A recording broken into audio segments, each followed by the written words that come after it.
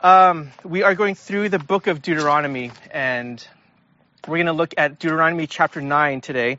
Pastor Michael began this episode in chapter 9 last week, speaking about the command to the Israelites to take over the land of Canaan. And yet God tells them that it's not because you are good people. In fact, it's you are unrighteous. This is all my doing, and whatever victories you have will be because of me. And today's passage is a continuation of these few verses. So we're going to look at chapter 9, verses 7 through 29 of Deuteronomy. This is in your bulletin. And follow along as we read the Word of God. Remember and do not forget how you provoked the Lord your God to wrath in the wilderness. From the day you came out of the land of Egypt until you came to this place, you have been rebellious against the Lord. Even at Horeb, you provoked the Lord to wrath. And the Lord was so angry with you that he was ready to destroy you. When I went up to the mountain to receive the tablets of stone, the tablets of the covenant that the Lord made with you, I remained on the mountain for 40 days and 40 nights.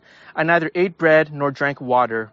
And the Lord gave me the 2 tablets of stone written with the finger of God, and on them were all the words that the Lord had spoken with you on the mountain out of the midst of fire on the day of the assembly. And at the end of the 40 days and 40 nights, the Lord gave me the 2 tablets of stone, the tablets of the covenant. Then the Lord said to me, Arise, go down quickly from here, for your people whom you have brought from Egypt have acted corruptly. They have turned aside quickly out of the way that I commanded them. They have made themselves a metal image. Verse 13. Furthermore, the Lord said to me, I have seen this people, and behold, it is a stubborn people. Let me alone that I may destroy them and blot out their name from under heaven. And I will make of you a nation mightier and greater than they.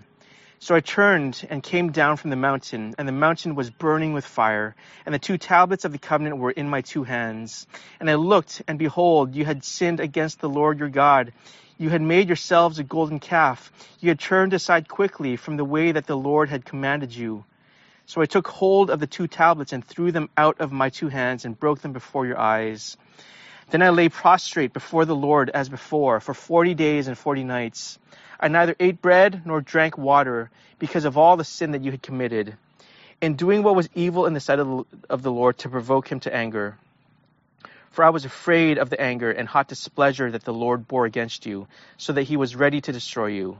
But the Lord listened to me that time also, and the Lord was so angry with Aaron that he was ready to destroy him.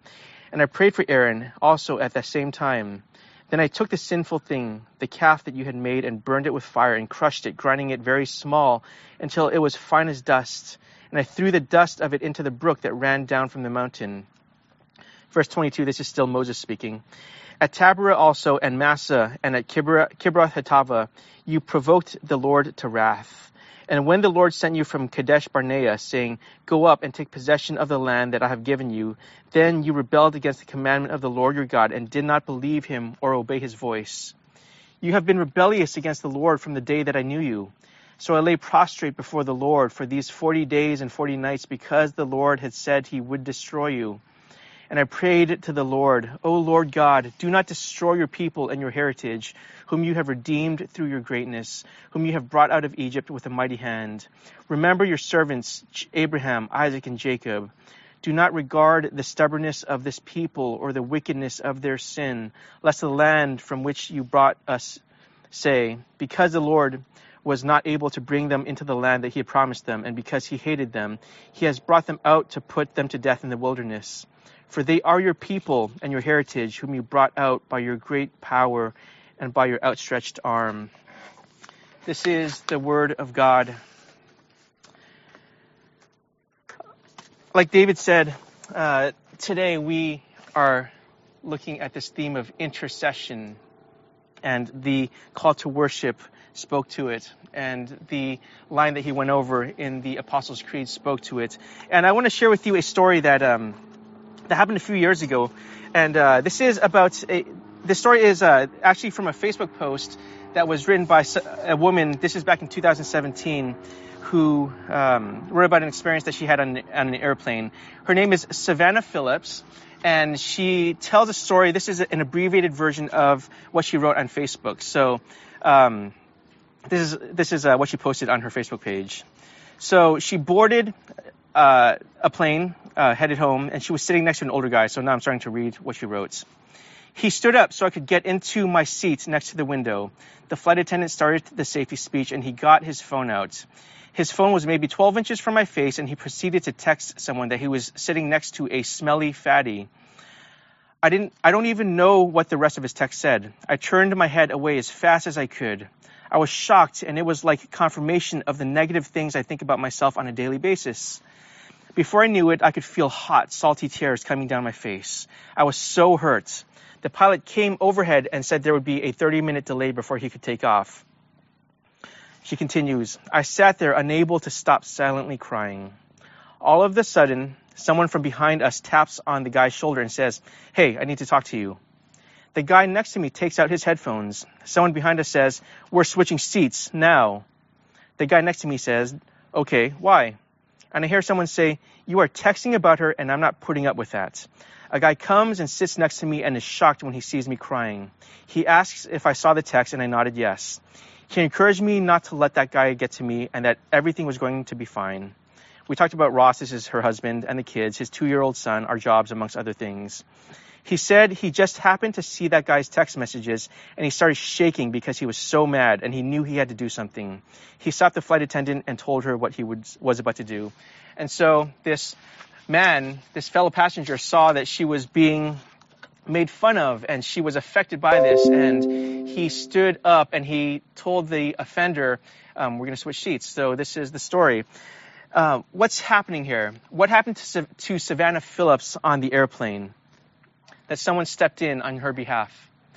This is called intercession. It's not just a biblical word. This is something that happens in our lives day to day. A fellow passenger saw what she was going through and he stepped in to protect her. He intervened on her behalf. And this is what's happening in today's passage in Deuteronomy. In our time together, I want us to see that this is what's happening, and that as we look at this story of intercession that Moses is, that what he's doing, that we would marvel at the fact that this is something that happens in the Bible, in the Old Testament, but also something that is very real for us.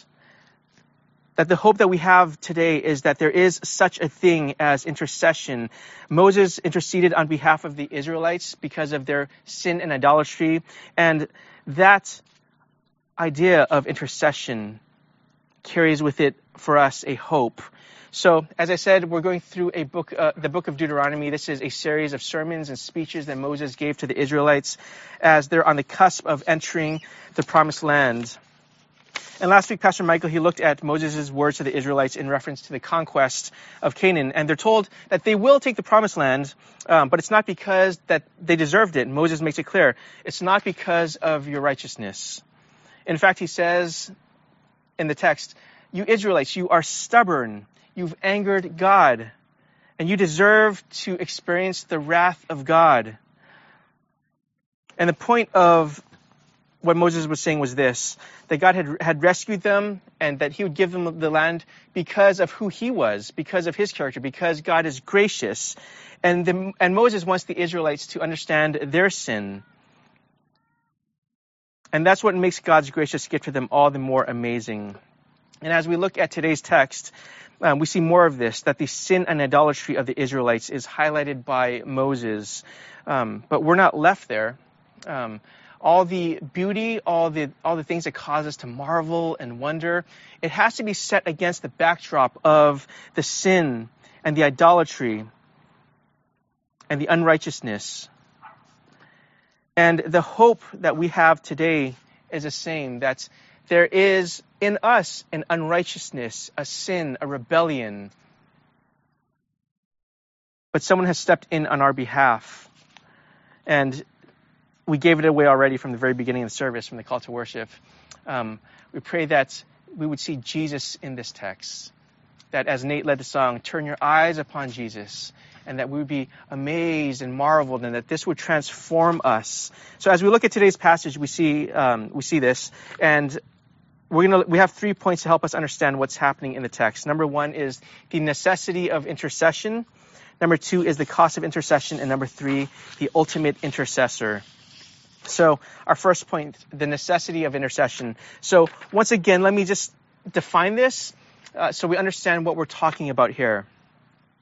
The act of intercession is the act of standing in between two parties. It's acting on behalf of someone for their good when they cannot do it themselves. We saw it in this story of this woman on the airplane who was made fun of. We see this perhaps in our lives. We have some lawyers at our church. Lawyers stand on behalf of someone. They represent them. This is intercession. And as we look at the plight of the Israelites in Deuteronomy, we see that they are in a terrible spot. Last week, we're told that they're unrighteous and stubborn. And today, again, in our passage, we're given a list of their faults. Verse 17, they've been rebellious against the Lord. Verse 12, they've acted corruptly. They quickly built an idol against the commands of God. Verse 13, they are stubborn. And these themes are repeated again toward the end of the chapter. And what is the result? Verses 18 and 19, the Lord was angry with them. We see this kind of provocative phrase. Moses says that the hot displeasure of the Lord, this is in verse 19.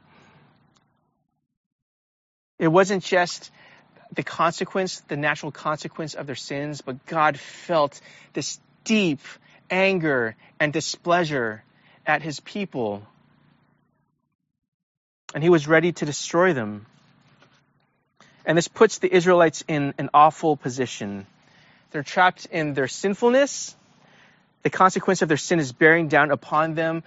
Almighty God who rescued them from Israel, he's saying, I'm ready to destroy you guys. And they don't know it. They don't know the danger that they're in. One of the things about idolatry is that it sucks you in so much so that you don't even realize that you're in it. And this is the state of the Israelites as they're in the middle of their idolatry. They don't realize how bad of a situation they're in. And idolatry gets you to a point where it may not even cross your mind that you're stuck. You may have heard this story before of how Eskimos kill wolves. And I did a little bit of research about this, so I'm not 100% sure that this actually happens. But it's a story that is told, and it's to teach us a principle. So here's the story. So it's said that in order to kill wolves for their meat and for their fur, hunters will put a blade in the ice upright, and they'll put a little piece of meat there, or they'll put warm blood on the blade, and a wolf will stumble upon it. And because they're attracted to this food, this blood, they'll start licking the blade. Because it's so cold, their tongue goes numb, but they keep on licking and licking and licking because this is a food source. And what this wolf doesn't know is that their tongue is getting cut up as they're doing this. And the taste that they're tasting is their own blood. And eventually they'll die because of the loss of blood. And again, I don't know if this is what actually happens, but the principle is there. That this is what idolatry is like. We think that we're getting something while we're licking the blade, but in reality, we are bleeding to death until it's too late and we die. Idolatry disorients us so that we don't even know that we're in trouble. This happened to Aaron. This is Moses' brothers, one of the prominent figures that should have known better. And the Israelites were in deep in their situation. And what was their hope? If there's any hope to be had for those stuck in idolatry, someone has to step in. The Israelites were like the kid on the train track listening to music blasting in their headphones. A train is coming toward them, barreling down upon them. They have no idea that the train is coming. And someone has to push that kid aside. Otherwise, they're going to die. Someone needs to push them off the tracks lest they be run over by the train. And the Israelites were like that kid with the headphones on. They were so caught up in it, that they were destined for certain destruction unless someone stepped in. Someone needed to recognize that there's something profoundly wrong, and they had to step in to do something about it. And this is why we read the words of Moses today. Moses is the one that does it. He's been called to lead the people of God, and here he sees how they've utterly failed to obey God. They've forgotten his goodness and provision.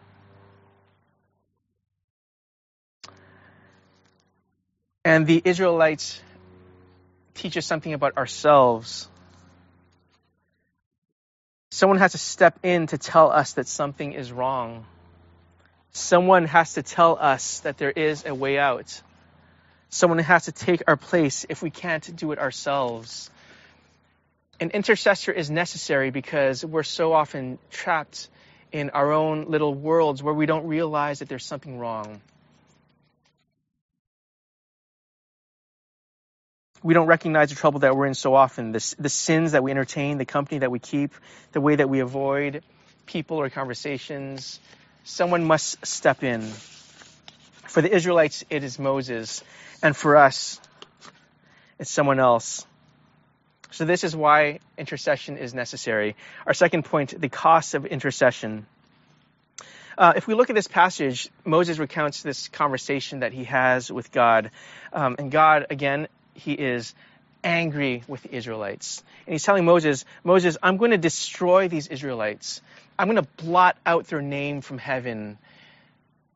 And this is one of the worst things that can happen to a people, is not only that they are destroyed, but their very name is blotted out. This is one of the warfare tactics, is if you wanted to destroy people, you not only destroyed them, but you got rid of every vestige of their of their culture or of their family. And God is saying, that's what I'm ready to do. These Israelites that have disobeyed me, I'm going to blot their name out of heaven.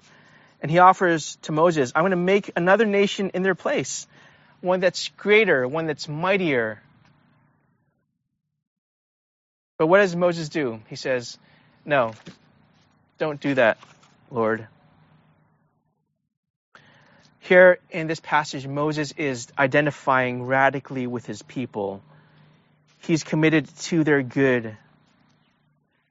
Now, can you imagine, if you remember the story of Moses, he was called out of Egypt to lead the people of God out of Egypt. And can you just imagine over these decades where they're headed toward the promised land, so often Moses must have been so frustrated, so angered and disappointed by the people that he led. How much aggravation was there in his life? How many sleepless nights? How many tears were shed? How often would he have wanted to give up? Can you imagine leading a people that constantly shut their ears against you, who constantly disobey God? Isn't that tiresome? Wouldn't you want a fresh start? And God says, I can give you a people like that. They might even listen to you, Moses. Moses could have started all over, perhaps with a people who are actually competent and impressive. This is why God says they can be mightier and greater than these Israelites. And maybe they would have even listened to God. And this is the offer from the Lord. And Moses says, no, don't do that, Lord. How do you know if you really love someone? How did we know that Moses loved his people? We really love someone when they've hurt us and they've angered us and they let us down and they've spit in our face and they don't appreciate what we've done for them. And they say, I want nothing to do with you. Get out of my life.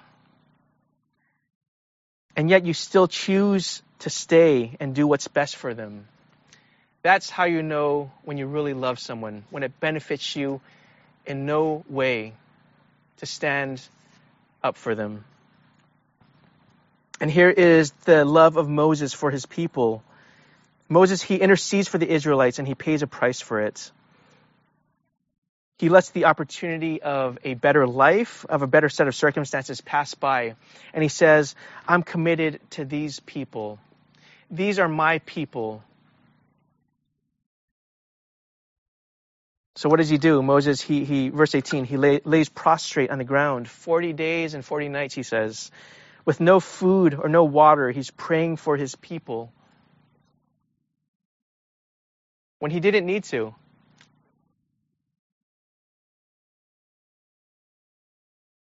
What did it cost Moses to identify with and intercede on behalf of the Israelites? He gave up a chance at an easier life. He sacrificed his body. He laid himself bare before the Lord. In his identification with the Israelites, no doubt he felt this deep emotional distress at their condition and the prospect of their destruction. This is what it cost Moses. And what about us? If you are a follower of Jesus, this is one of our responsibilities, is to intercede for others on their behalf. It's our job to approach God in prayer on behalf of each other. If you are a member of Indelible Grace Church, do you remember the vows that you made to the church? You said that you would build up the church. You said that you would support the work of the church. And one of the ways you do that is by praying for others in the church. And let me tell you a little bit about the people in this church, your fellow brothers and sisters. There are some people who are barely holding on to their faith. They're angry at God. They can barely believe in God sometimes. There are people in our church, members of Indelible Grace Church, who are depressed and anxious. There are people who are so discouraged and tired. There are people who feel alone and are exhausted as they try to serve others in the church. There are people in the church who don't know how they're going to pay their bills. And they don't know what the next few days or weeks will look like. And they're filled with dread when they wake up. There are people in our church who may believe in God, but their hearts are cold toward God. And their hearts are cold toward other people. And what is your obligation as a member of Indelible Grace Church? You need to support them and pray for them. What are some things we can do? The first is this: embed yourself in the life of the church so that you actually know what's going on. We have community groups, and if you're not a part of one, talk to me. I'll connect you with some community group leaders to figure out which one would be best for you. Reach out to others in the church and see how they're doing. Be a regular part of the life of the church. That means, as much as you can, be here on Sundays at the park. Take part in, we have prayer meetings on Mondays. We have the women's ministry. We have other ministries. Embed yourself in the life of the church so you know what's going on with other people in the church. Another way, find practical ways to serve them and love them. You can encourage them, send them a text, ask them if they want anything. Ask them if they want to go to coffee. Ask them if they need a meal. And finally, as related to our passage today, pray for them, because your fellow church members need your prayers, and you need their prayers as well. This is how life in the church works. As we pray for each other, we find out what we need. We sacrifice for the sake of the other. And when we do that, we begin to understand what it was like for Moses to intercede for his people.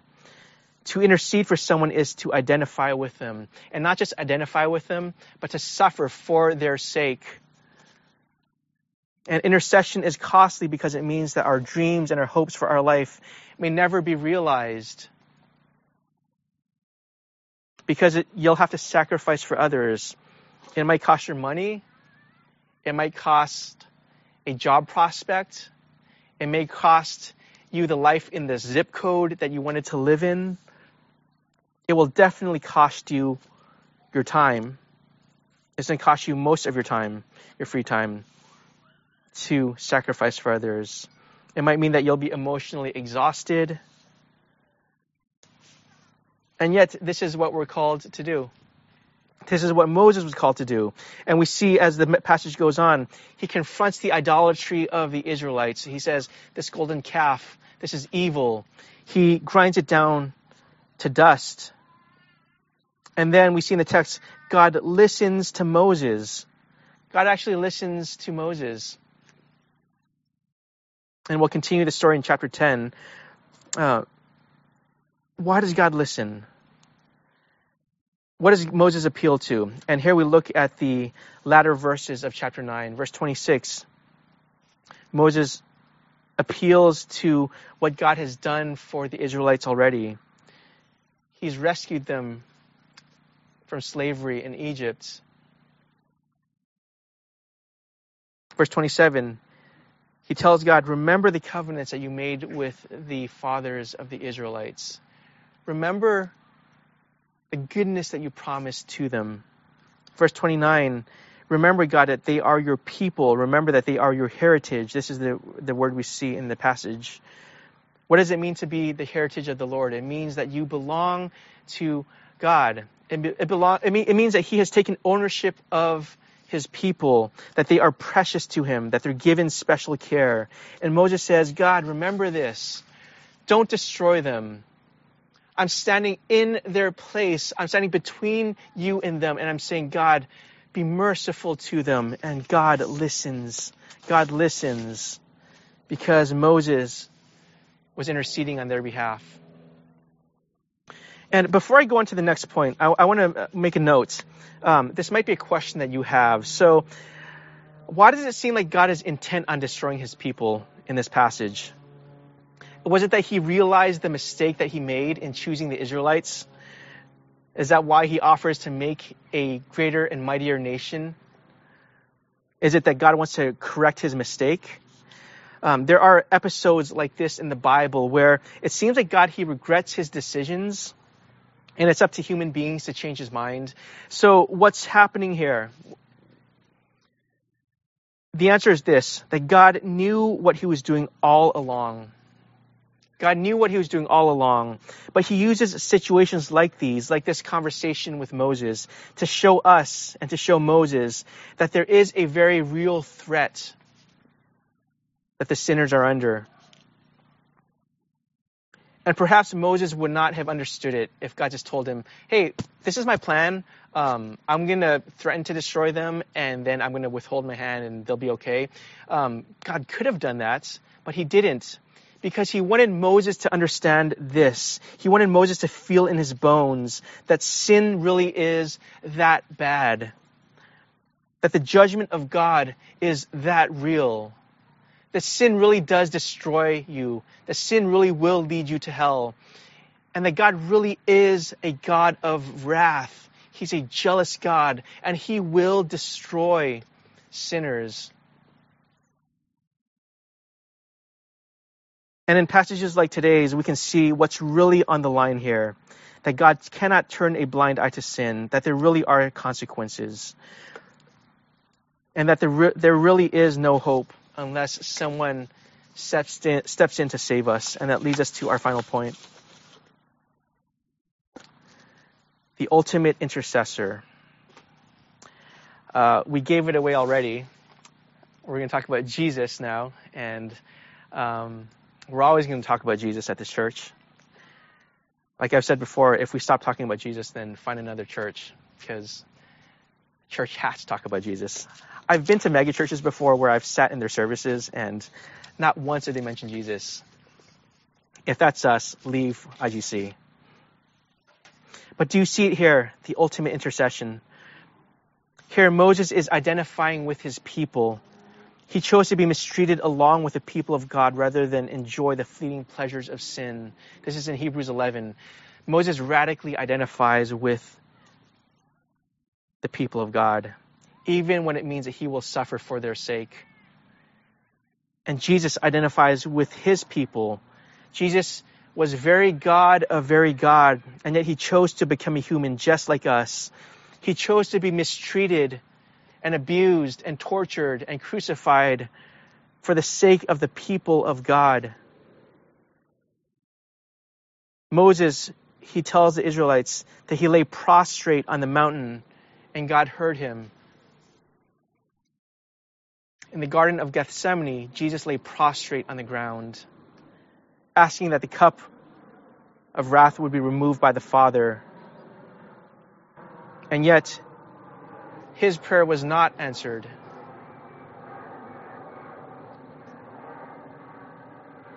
Moses tells the Israelites that he broke the tablets when he learned of the sinfulness of the people. And Jesus was broken on the cross because he bore the sin of his people.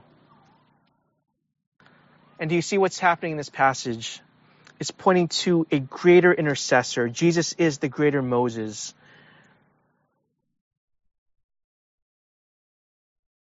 And this is the gospel, that you and I were in grave danger. There was a certain judgment from a holy God bearing down upon us, and we would have died. We would be without hope in this life and without the presence and pleasure of God in the next. But Jesus stood between us and God. Jesus stood in between the judgment of God the Father and us on the cross.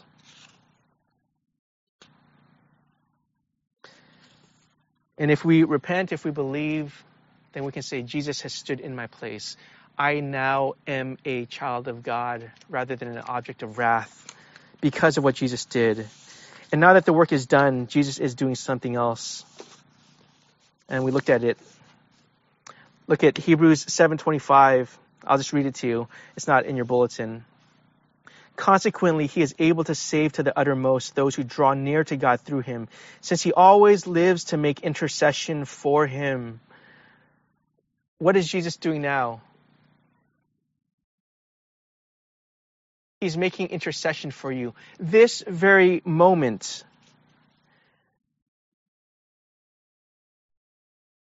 But unlike Moses, Jesus is not trying to convince God not to destroy us. Because do you remember on the cross, Jesus said, "It is finished." The work of Jesus on the cross was complete and finalized. And if you are in Christ, you are justified. You will not be condemned for your sin. This is a guarantee. But when Jesus says that he's interceding on our behalf, what he's doing is he's applying what's already true to us. The truth of justification means that we are always right before the Lord. So that when we know that Jesus is at the right hand of God the Father interceding on our behalf, we can be filled with confidence and joy. The writer of Hebrews includes this word. He's able to save to the uttermost those who draw near to God through him. What does it mean?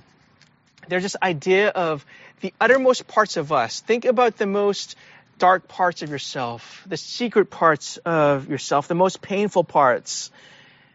Jesus digs into those areas of our life and he says, to the uttermost of who you are, I know that, and I'm still going to intercede for you.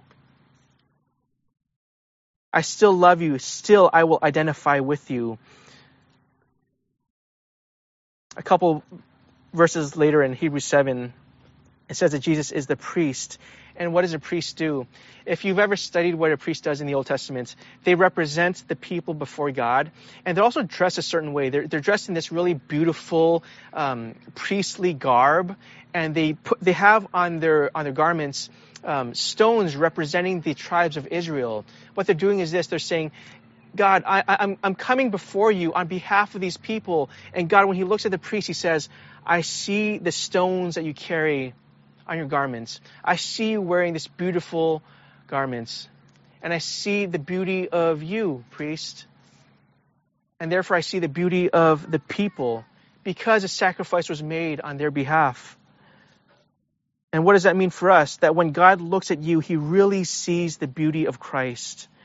Because at the right hand of God the Father, when God turns his head, he looks at the Son and he sees his beautiful, innocent, righteous Son. When God turns his eye toward you, he sees in front of you Jesus. And just as the Father delights in the Son, he delights in you. And what would your life look like if you knew that? If you knew that you had the smile of God upon you?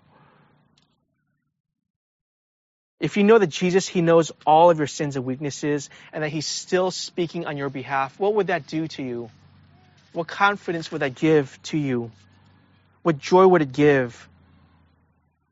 How does it feel to know that nothing can separate you from the love of Christ? The passage that we just read in the call to worship, Romans 8. Nothing can separate you from the love of Christ because he is interceding on our behalf. This is what Jesus is doing before God the Father right now. This is the very heart of Christ for his people. You are so loved. And if you know that you're not beholden to the opinions of men, criticism should not bother you all that much. Because Jesus says, I already know the worst of you. And yet I plead before the Father, speaking on your behalf. The commentator F.F. Bruce, he says this: he lives eternally engaged to bless and protect those who have committed themselves to him. Jesus lives eternally. He is blessing and protecting you, Indelible Grace Church. This is true of Jesus. This is true of us. Will you pray with me? Father, I pray that we would understand the danger that we're in, that we would understand the severity of sin, but even more than that, that we would understand the mercy that you offer, that we would understand the love of Jesus, that we can never be separated from God. And I pray that this would shape us and change us as a people. I pray that this would cause us to all the more want to intercede for each other, God. And I pray that you be glorified in all that we do as we think about the intercession of Christ. We pray this in Jesus' name. Amen.